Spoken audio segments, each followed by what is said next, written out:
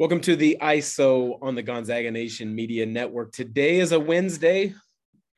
That means one thing. Mailbag Wednesday episode is here. Appreciate the questions that have come in over the last few days. Going to break it down with three separate questions.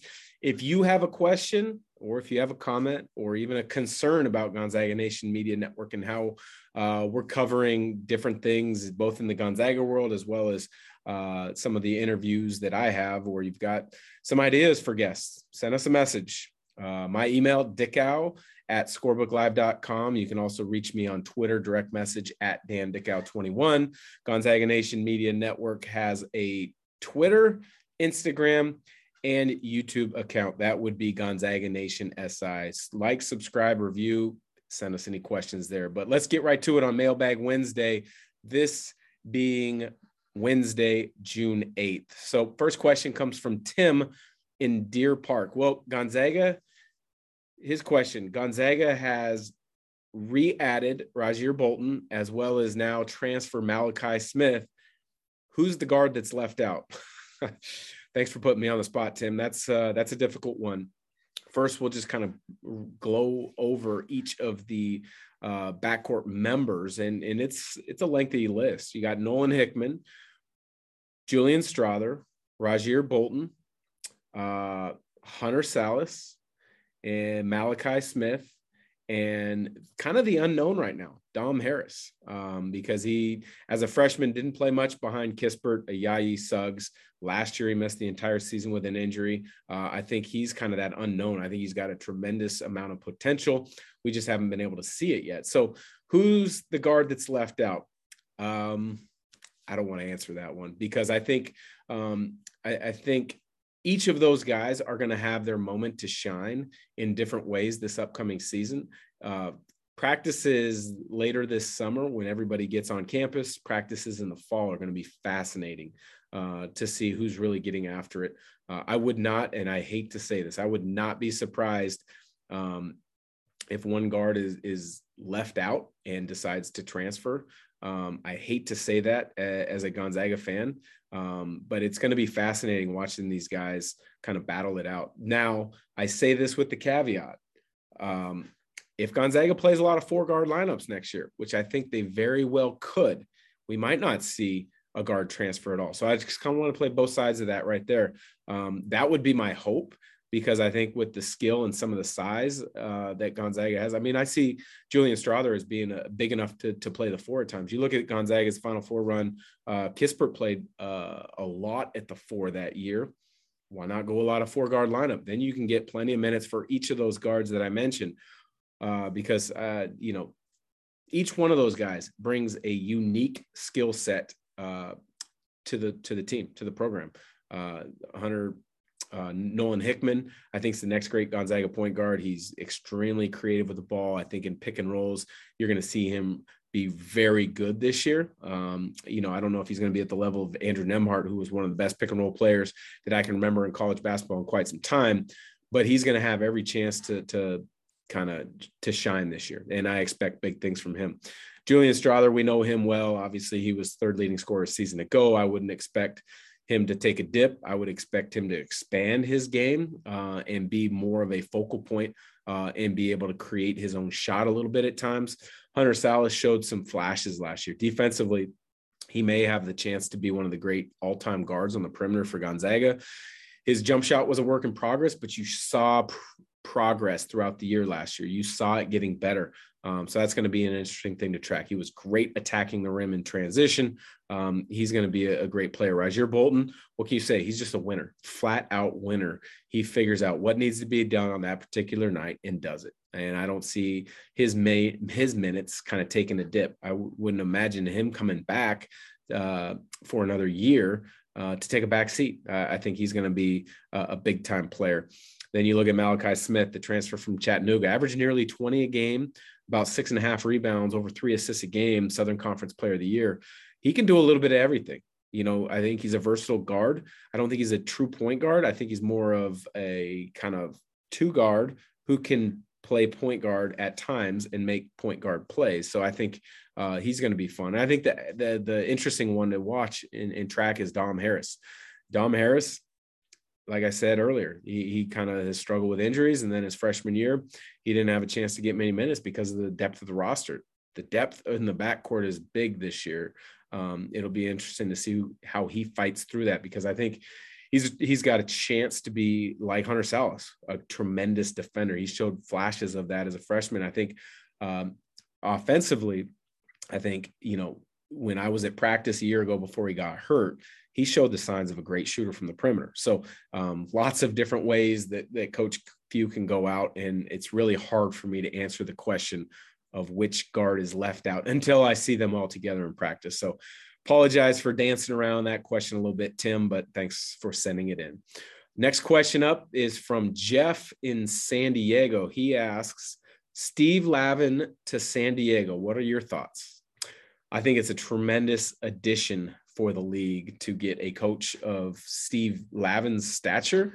I think it's a tremendous, personality to add to the league. You look at what he did collegiately coaching at UCLA and St. John's, getting teams to the NCAA tournament almost every single year as a head coach, and then spending a number of years as a television basketball analyst at the college level. Spent some time at ESPN before he went to St. John's, and then the last couple of years, Pac-12 network, as well as Fox. And I think he's got a tremendous passion for the game. If he didn't believe in what the opportunity looked like at San Diego, and if he didn't have a passion to get back into coaching, he would not have taken this job, because I've talked to him a little bit over the years, and he was really, really enjoying the broadcasting thing. And so I think he's bringing a tremendous amount of excitement. As soon as he said he's coming back, their best player from the perimeter a season ago, Wayne McKinney Jr., took his name out of transfer portal. He's gotten a couple really high-level transfers out of the portal, Jaden Dallaire from Stanford being one of them, to commit to San Diego. He's a guy that has the connections in Southern California due to his time at UCLA and due to his time and name recognition on the TV side, that he's going to get in the mix for a number of really good players. And so a number of really good players, in particular in Southern California, they're going to change the way they look at USD. And it's going to be interesting to see how long it takes for them to really start making some inroads and making impact on the recruiting season. It could be this year, it could be next summer. It's hard to say, but I'm really excited for it. I'm looking forward to seeing what he's going to do down there. Actually been texting back and forth with him to try to find a time that works for both, to have him on the ISO podcast. As if you're a frequent listener, you've seen over the last few weeks, we've been having one interview with a WCC coach each week. And so the last ones to add to that list are going to be Herb Sendick, Steve Lavin, and then a couple of the Gonzaga coaches on the staff. So I'm excited for Steve Lavin to USD. I think it's great for the school. I think it's great for the WCC. So thanks for your question, Jeff. Paul from Vancouver asks, I listened to your podcast earlier this week, and Stan Johnson of LMU said they're taking an overseas trip. Has Gonzaga ever done one? Well, Paul, thanks. And I misread that question when I said Leonard Perry and not Stan Johnson to start. So that was my bad. But GU's never taken an overseas trip that I know of. Ever since I've been involved with the program, they are, as a recruit to then as a player to now as a former player, broadcaster / fan, I guess you could call it. Never known them to take an overseas trip. And what they have done is they've played a couple games overseas during the regular season. I know they've played in Canada, Vancouver, BC, a couple of years back when Kelly Olynyk was in college. They played at the Rogers Center against Hawaii, I believe it was. They were a part of one of those U.S. Armed Forces games in Japan a number of years ago. The game, I think it was Michigan State. It was cut short due to condensation on the floor. But as far as an overseas trip in the late summer, early fall, like a lot of colleges take, no, Gonzaga's never done that. And I think one of the big reasons why is Gonzaga's always had a lot of international players, and many times those players have played for their national team. And so they've spent a lot of time with those national teams, training over the summer, competing in the summer.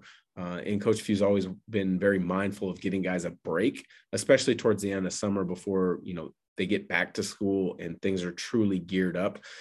And then the other part is, Gonzaga's had a number of players over the years, whether it was Matt Santangelo, myself, Blake Stepp,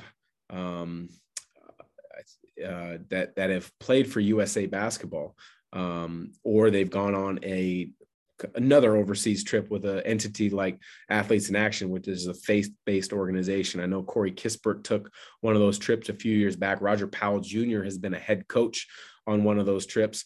So they've encouraged guys to play for their national teams if they're given the opportunity, or they've encouraged guys to be a part of overseas teams if they're invited to play. And so I think that's been a great opportunity for many guys. I know for myself, it was a great opportunity, and I learned a lot about it. I grew as a player from it, and it was great to represent my country. But I don't remember GU ever taking an overseas trip, and I honestly don't think they have anything in the works, at least from what I've heard. That may change in the coming years as COVID is finished. Guys have you look at the list of schools that are doing one this upcoming year. There are a lot of programs taking overseas trips. It kind of gives you a jump start on your new year. I think with the transfer portal and many schools adding so many guys and trying to get up to speed before this season, I think that's something that can really be a benefit. And I think that's why a lot of schools are taking advantage of that opportunity and that rule this year to do that. So, Paul, appreciate the question again. If you as a listener have a question, send it our way. Gonzaga Nation SI, YouTube, Instagram, Twitter, or send it to me, Dickau at scorebooklive.com. So for the ISO, I'm your host, Dan Dickau on the Gonzaga Nation Media Network.